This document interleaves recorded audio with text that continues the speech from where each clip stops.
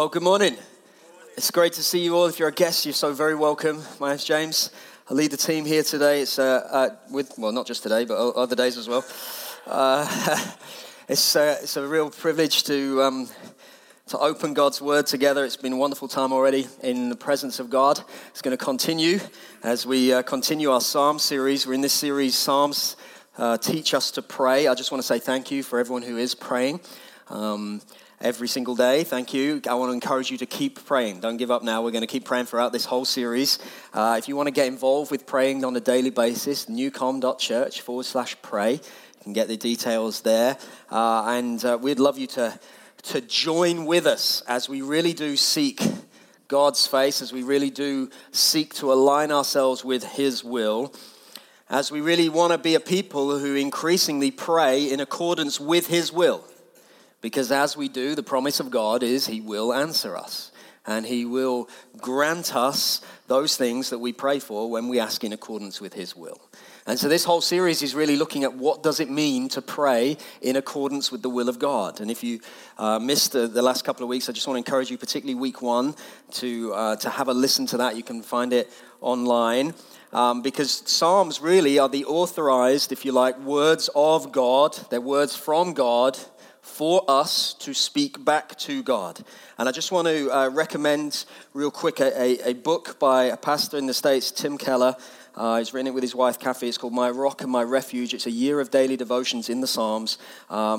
It's real simple. That's like the Psalm, and then there's some stuff there, all right, about it. It just helps you get an understanding. You don't necessarily need to do it on a daily calendar thing. It's in order. It starts at Psalm 1 and works its way through to Psalm 150, so you can just dip in whenever you want.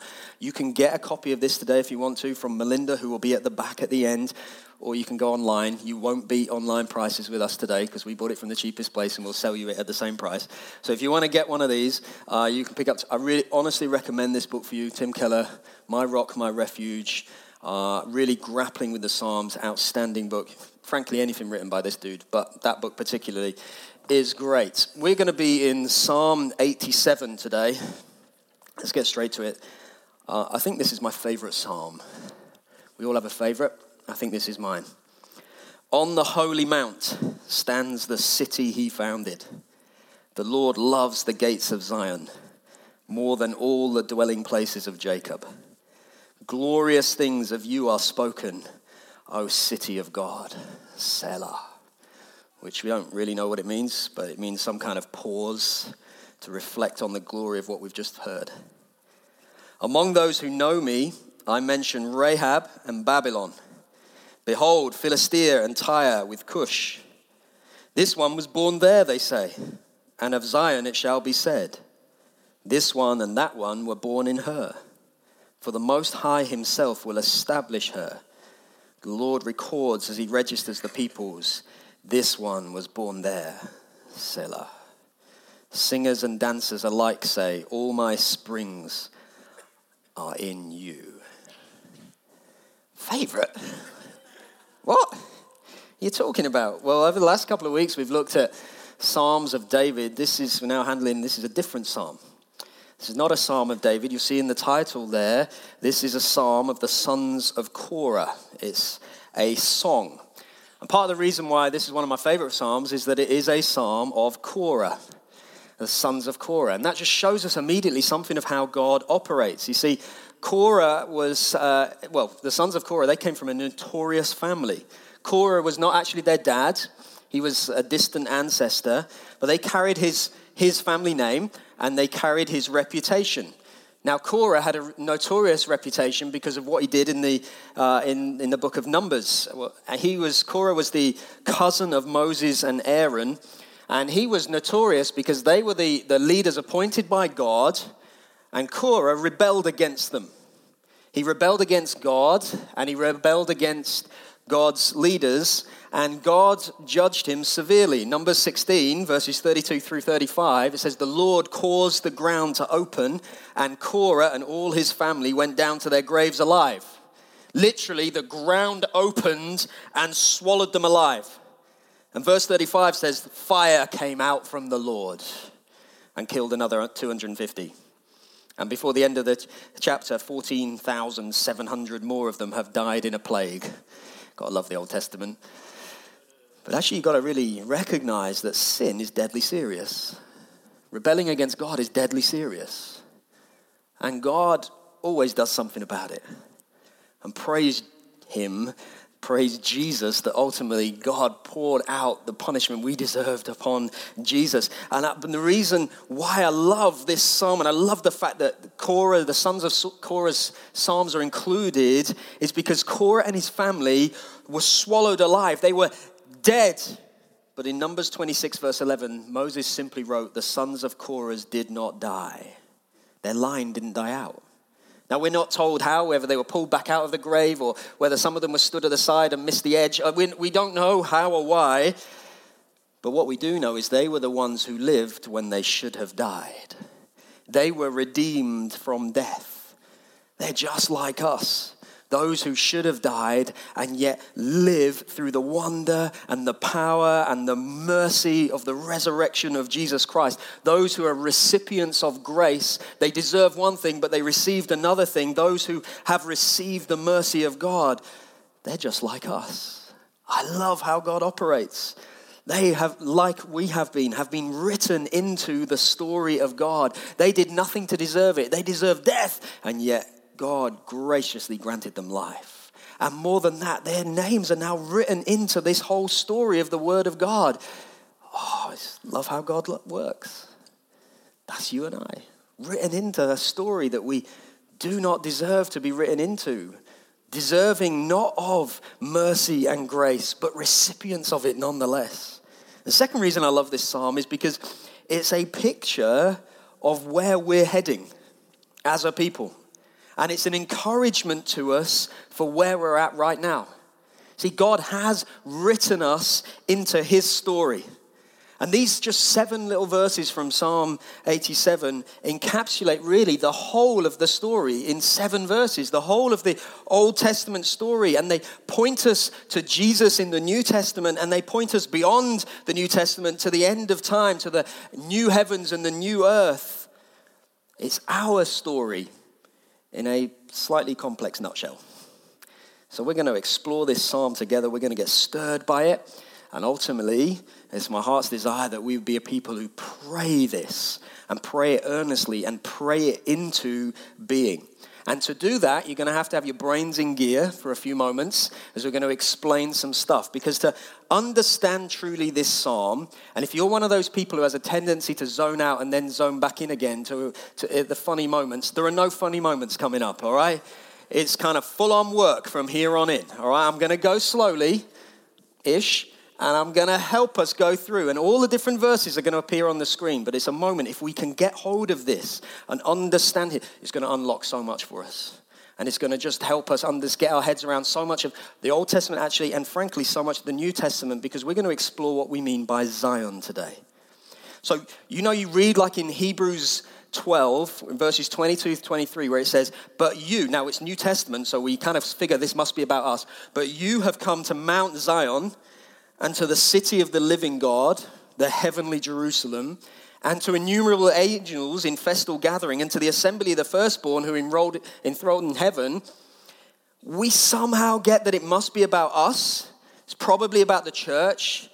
Somehow, must be, it's New Testament, it must be something to do with me because of Jesus. But we're not entirely sure, or we don't exactly know what it means. Well, we're going to explore this stuff today. Back to Psalm 87 for a moment, verse 1. On the holy mount, or the holy hill, if you remember back to Psalm 2, we talked a lot about the hill of the Lord's anointed one being appointed on it. On the holy hill stands the city he founded. The Lord loves the gates of Zion. So what is Zion? What does it mean? Well, to understand what it means, we need to go back to the very first time it's used in the Old Testament. And the very first time Zion appears in the Bible is in 2 Samuel chapter 5. Now, David, at this point, has just been anointed as the king of Israel. And verse 6 of 2 Samuel 5 says, the king and his men went to Jerusalem against the Jebusites, who said to David, you will not come in here. Nevertheless, verse 7, David took the stronghold of Zion, that is, the city of David. It's the first time Zion's mentioned in the Bible. So Zion is the city of David. Zion's the city of David.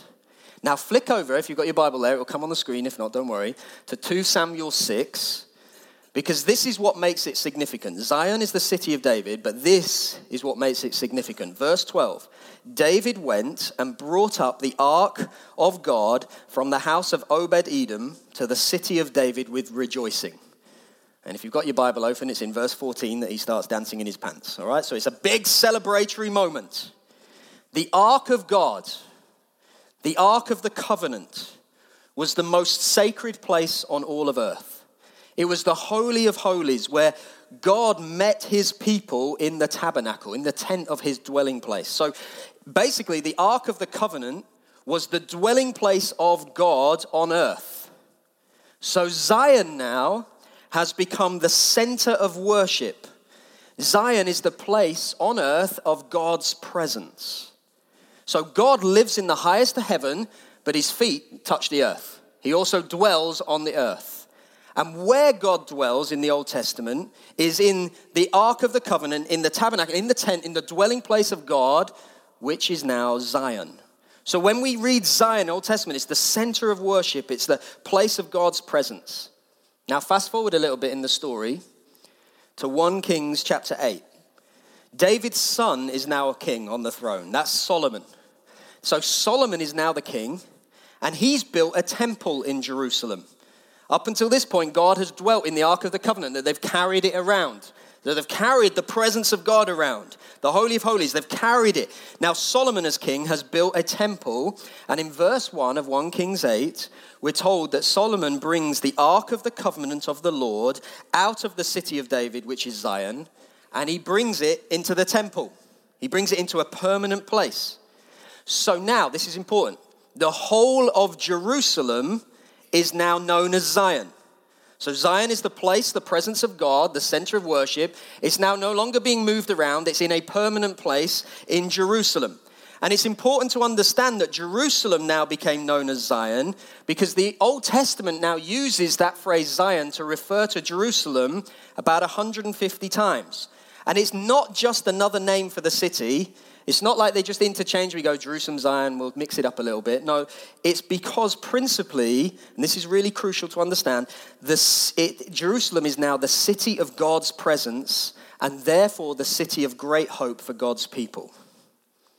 So Jerusalem, Zion, is the place where God dwells. It's the place that is really, really very important. It's the place of great hope because God is there. So Psalm 9, verse 11, instructs us to sing praises to the Lord who sits enthroned in Zion.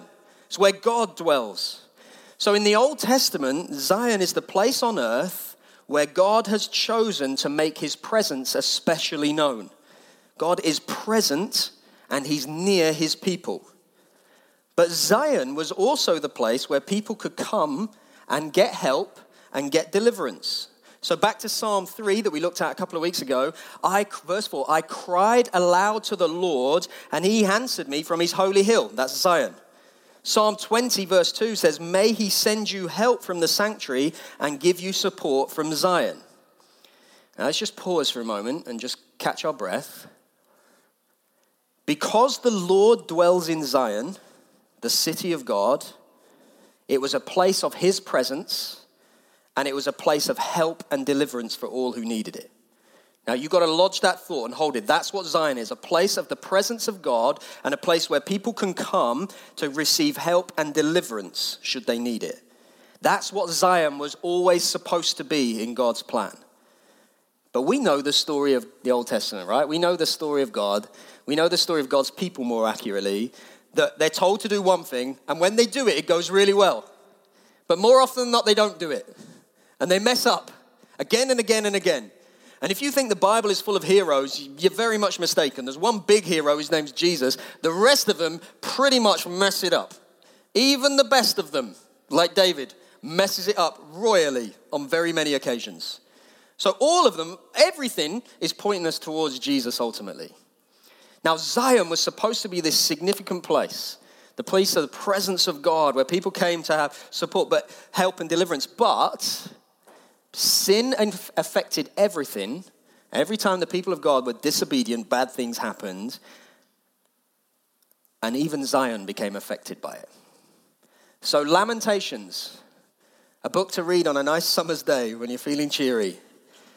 Chapter 2 of Lamentations, verse 15 says, all who pass along the way clap their hands at you. They hiss and wag their heads at the daughter of Jerusalem. Is this the city that was called the perfection of beauty, the joy of all the earth? It's in disarray. It's no longer what it once was. It's no longer the place it was supposed to be. And so as we track through the story, it becomes more and more obvious that Zion, the city of David, the earthly Jerusalem, was not the perfect, ideal city that it was supposed to be. And so all the prophets, the major ones and the minor ones are those 12 with all the slightly odd names. You think, oh, what's this about? All of the prophets increasingly began to understand that Jerusalem was not what it was supposed to be, and to understand that Jerusalem in the Old Testament was actually pointing to a future Zion. It was actually pointing to a heavenly Zion. It was actually pointing towards this future moment. A heavenly Zion where God dwells and rules with perfect reign. And a future Zion on earth where God rules all over the nations. And so Isaiah prophesies this. Isaiah in Isaiah 2, verse 2 and 3 says, it shall come to pass in the latter days that the mountain of the house of the Lord shall be established as the highest of the mountains, and shall be lifted up above the hills, and all the nations shall flow to it. And many people shall come and say, come, let us go up to the mountain of the Lord, to the house of the God of Jacob, that he may teach us his ways, and that we may walk in his paths. For out of Zion shall go forth the Lord, and the word of the Lord from Jerusalem. So this now is where we come to Psalm 87. Because all of Old Testament Zion is pointing to a future Zion. It's pointing to a perfect Zion. It's saying this isn't what we thought it was, but one day it will be. One day we'll see it fully. And this is where we come to Psalm 87. What does it mean for us to pray Psalm 87? How do we understand it? Well, the first thing we've got to understand is that Zion is not in the Middle East. All right? In the Old Testament, Jerusalem was a place. You can find it on a map. You can still find it today. You can still go there today. It's an actual physical place. But today, when we talk of Jerusalem, when we talk of Zion, we're not talking about traveling to the Middle East. Now, there's nothing wrong with going to the Middle East and going and checking it out. Wonderful if you get the opportunity to. But if it was all about traveling there, it would make Christianity a religion of the privileged few. Only those who can afford it can get there. But it's very much not. You see, what made Jerusalem significant back then was that was where the temple was, the place on earth where God dwelt. But that temple was destroyed in AD 70. It's not there anymore. And Jerusalem now is just a place. In fact, Galatians 4 verse 25 calls it a place of spiritual slavery.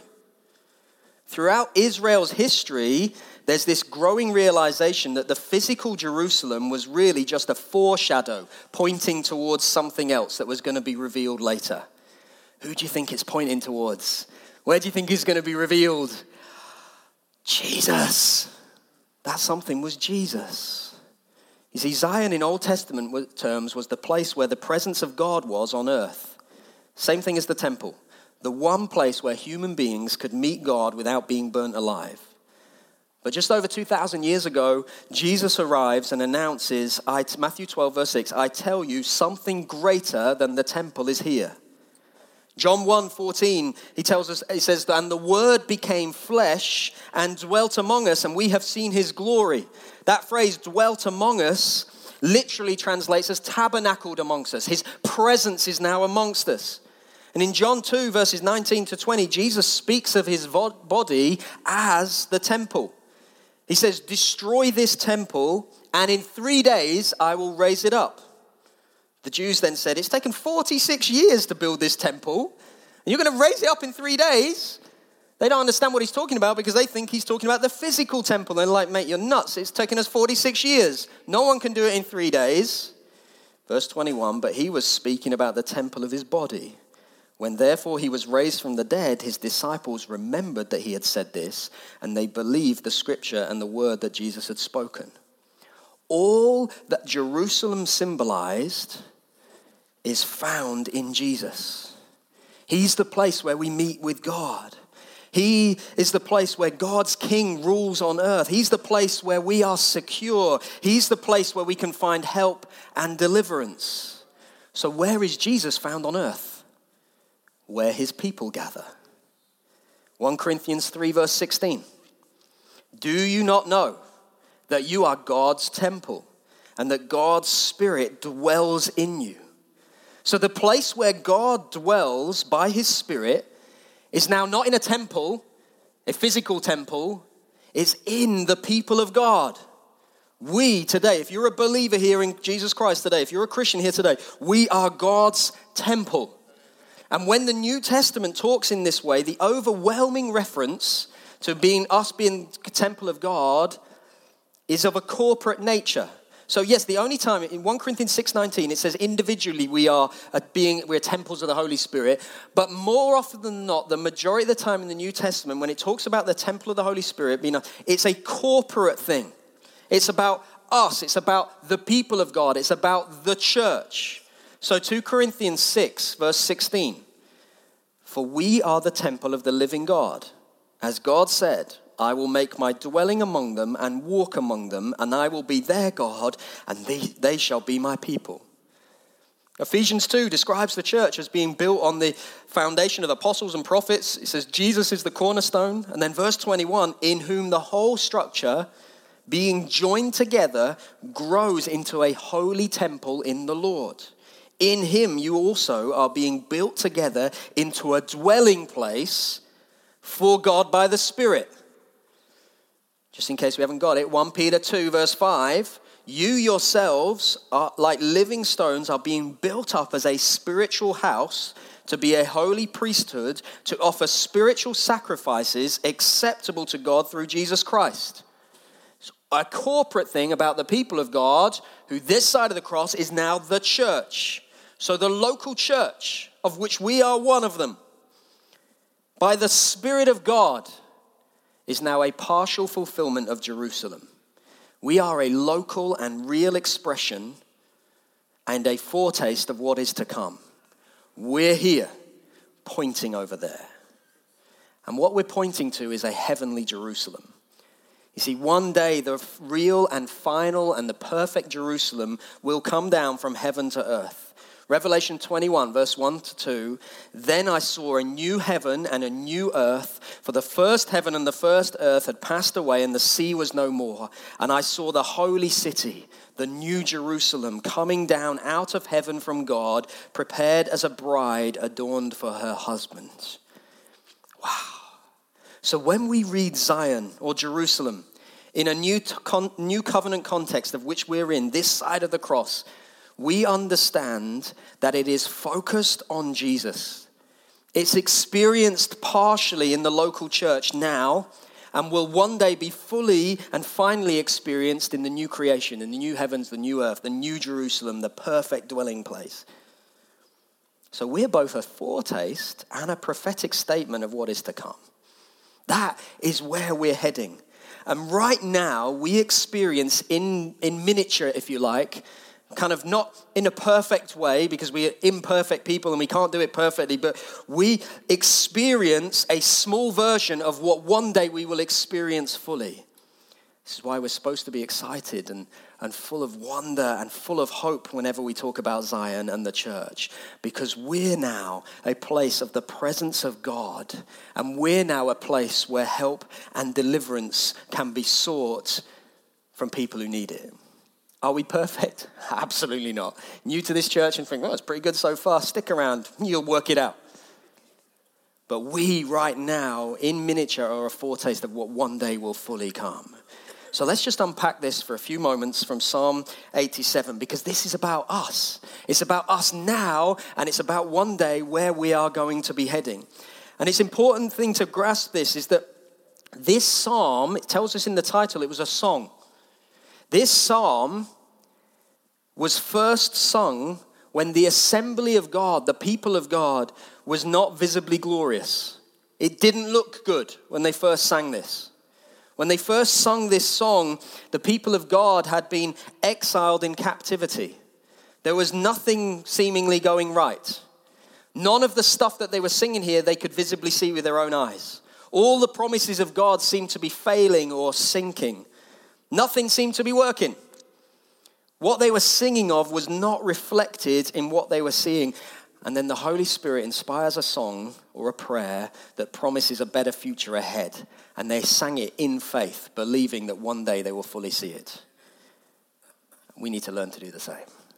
We see it in part, we don't yet see it fully. Their confidence as they sang this song, as they prayed this prayer, and ours as we sing it and as we pray it, is not in ourselves and what we can see. It's in God and what he's doing, which we can't always see. Verse 1, on the holy mount stands the city he founded. It's the city he founded, God founded. You know, this city is very secure. The physical city of Jerusalem is very insecure, but this is not about that. This points to another city that is completely safe, the city of God, the church. The foundation upon which we are built is not ourselves, not our bright ideas, not our good thoughts, not our good strategic plans, but on God himself, the eternal, immutable, which means he's unable to change, the invincible God.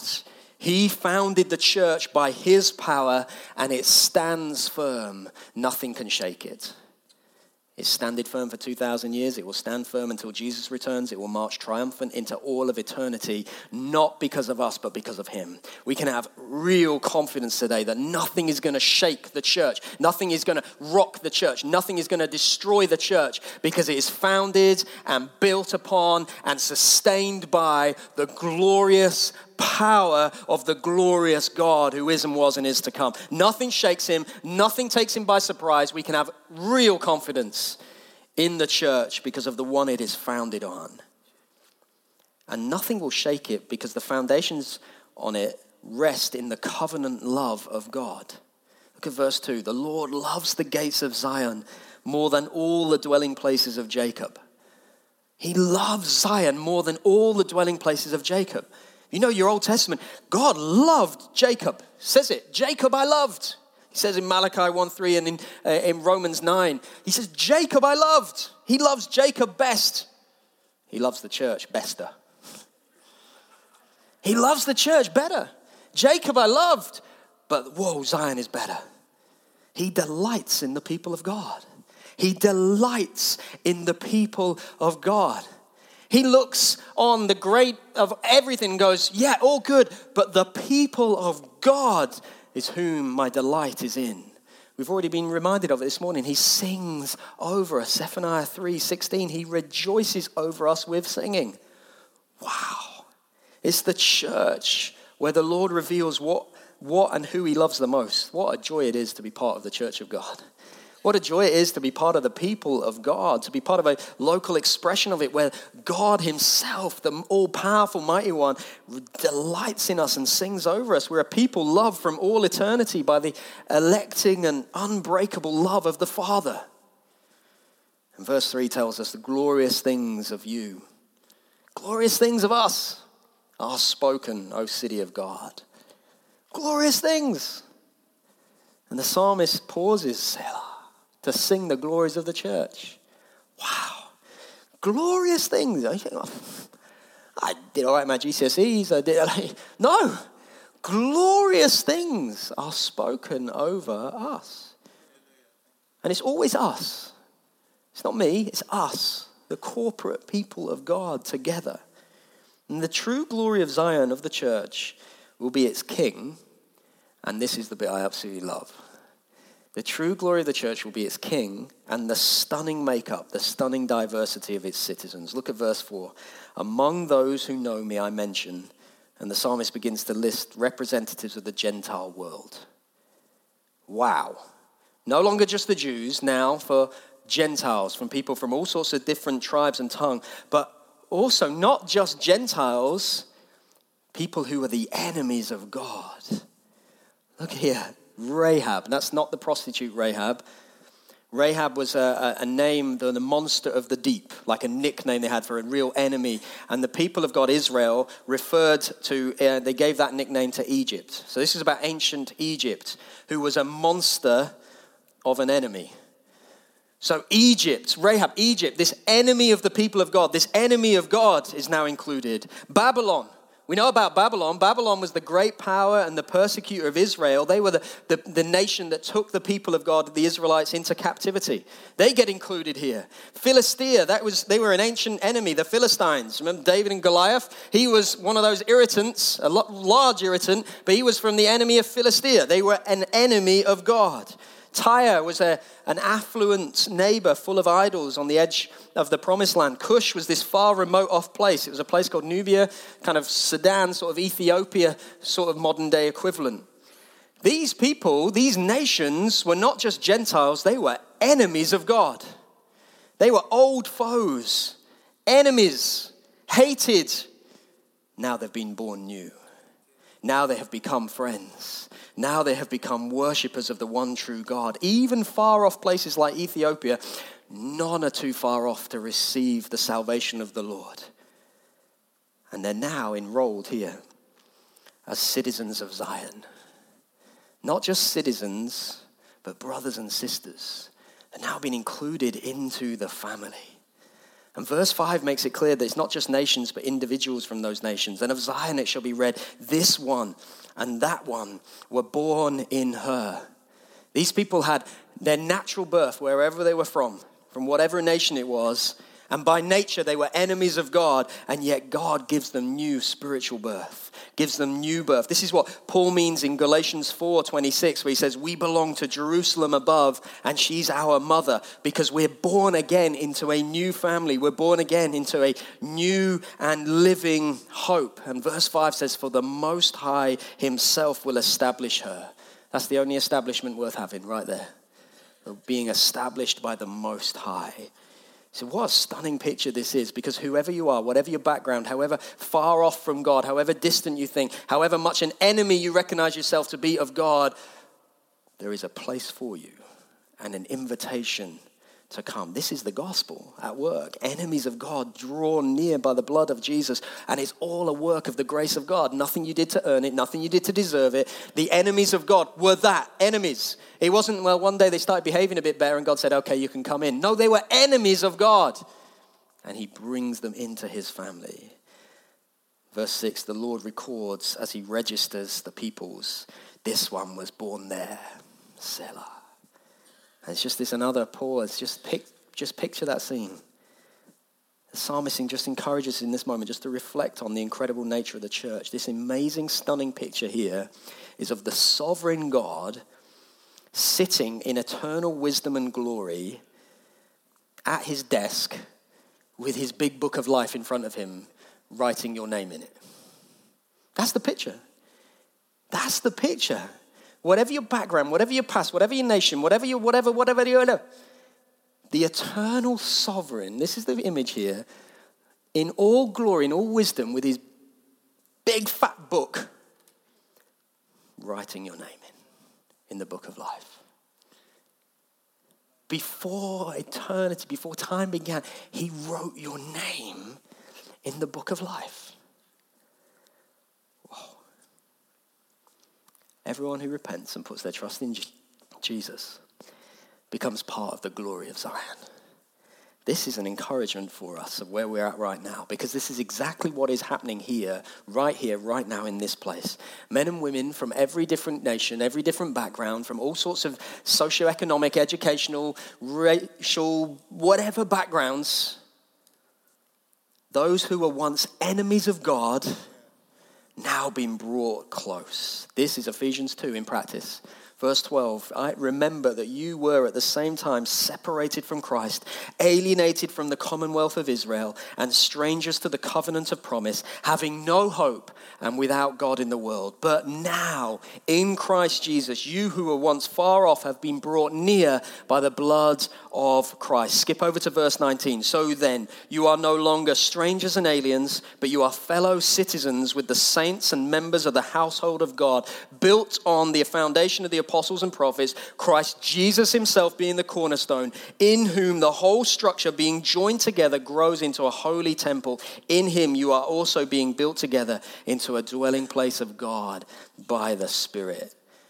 It is literally impossible to express in words just how stunning this is. Like, there's just no, there's no, from there to here, through nothing I have done. And here we have in Psalm 87, hundreds of years before Jesus, this prophetic picture painted of what is to come. That one day we will be with him and we will be with all of the others whom he calls his own. Multitudes from every tribe and every tongue. And hundreds of years before Jesus even comes, Psalm 87, we get this prophetic picture of it. And then Jesus comes, and then following Pentecost, Act 2, the picture begins to be painted in color, and it begins to take shape. Men and women speaking different languages from different cultures, from different social classes, from all colors and all creeds, begin to get citizenship in the church of God. And what a glorious church it is. We sometimes struggle to see it, because people like you and people like me are involved in it. And we mess up and we make mistakes and we do all sorts of stupid things and we say stupid things and we act in a way that's completely inappropriate to our nature now in Christ. And sometimes we look in the pages of Scripture and we long for that. We just don't quite fully see it. But this is what we're part of and this is where we're going. And one day we will fully see it. Revelation 7. After this I looked, and behold, a great multitude that no one could number, from every nation, from all tribes and all peoples and languages, standing before the throne and before the Lamb, clothed in white robes, with palm branches in their hands, and crying out in a loud voice, salvation belongs to our God who sits on the throne and to the Lamb. This is where we're going. This is where we're heading. This is where one day we will be. We today are a prophetic statement of what is to come.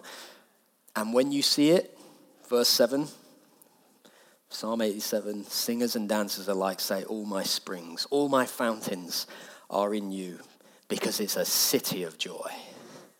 See, the church is not just a place of security and comfort. It is. But it's also a place of joy. We were once enemies of God. We were once at war with one another. Now we are brothers and sisters with a citizenship that is not earthly.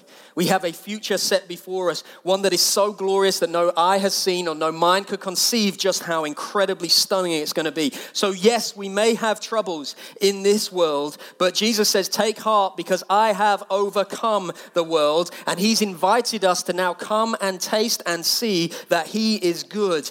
And we can know his goodness now, and we can eagerly anticipate what goodness and joy is awaiting for us when we one day arrive on eternity's shore. And so we are to be now a people who, even though sometimes we don't yet see it, and even though sometimes it does not look like it's supposed to look, and even though sometimes it is messed up and a little bit busted and a little bit frayed around the edges and a little bit and a little bit and a little bit, well, really, even though it's all of those things, let us delight in this psalm and the truth it contains.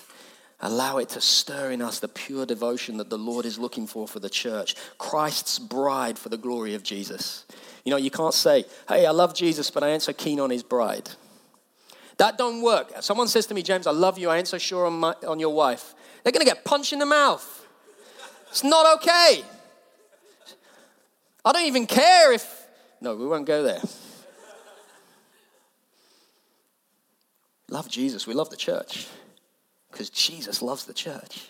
He bled and died for the church. He sacrificed his life for the church. He gave himself for the church. The Lord delights in Zion, the church, the people of God.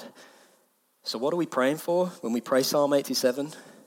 What are we praying this week as we pray through this psalm? That we would increasingly be a picture of what one day we will be perfectly. That yes, we might be frayed around the edges, and yes, we might get some things wrong, and yes, we might not yet perfectly represent what we should, but one day we will, and we're going to pray it into being. We're praying that enemies of God would find salvation here. Like, if God can save you, he can save anyone. And if you think, well, I kind of think maybe I should, well, God could obviously save me. You haven't yet understood the depravity of who you once were before God broke in. And if you're here on the outside thinking, I'm not sure if God can save me, yes, he can. There's an invitation right now. Come to Jesus. You get added into this. We're praying that enemies of God would find salvation. We're praying that we would truly become the diverse community that we dream of. Couldn't care less about political correctness. Don't give a monkeys about any of that kind of stuff. Would love to say something stronger than the word monkeys, but it's inappropriate in church. Don't care. Count it all as rubbish, Paul says. And because Bible translators are chickens, they put rubbish rather than the real word. Count it all as rubbish. I don't care about it. I care about this, where we're heading. That one day we will gather around the throne of God. And what we are right now is a picture of what's to come. And so we're going to give ourselves to it. And we're going to dream in prayer together to what one day we might be. That we would really also become a place of God's special presence among his people. A place of help and deliverance for all who need it. And that we would be a people of joy. Who demonstrate that our joy is not based on the circumstances we find ourselves in. But in the eternal victory that Jesus has won for us. And that we would increasingly be a fulfillment of this psalm. It's a song we can sing. It's a prayer we can pray. Especially when we're discouraged by the church. Because in these verses we have the promises of a great glory to be revealed. Let's give ourselves to it.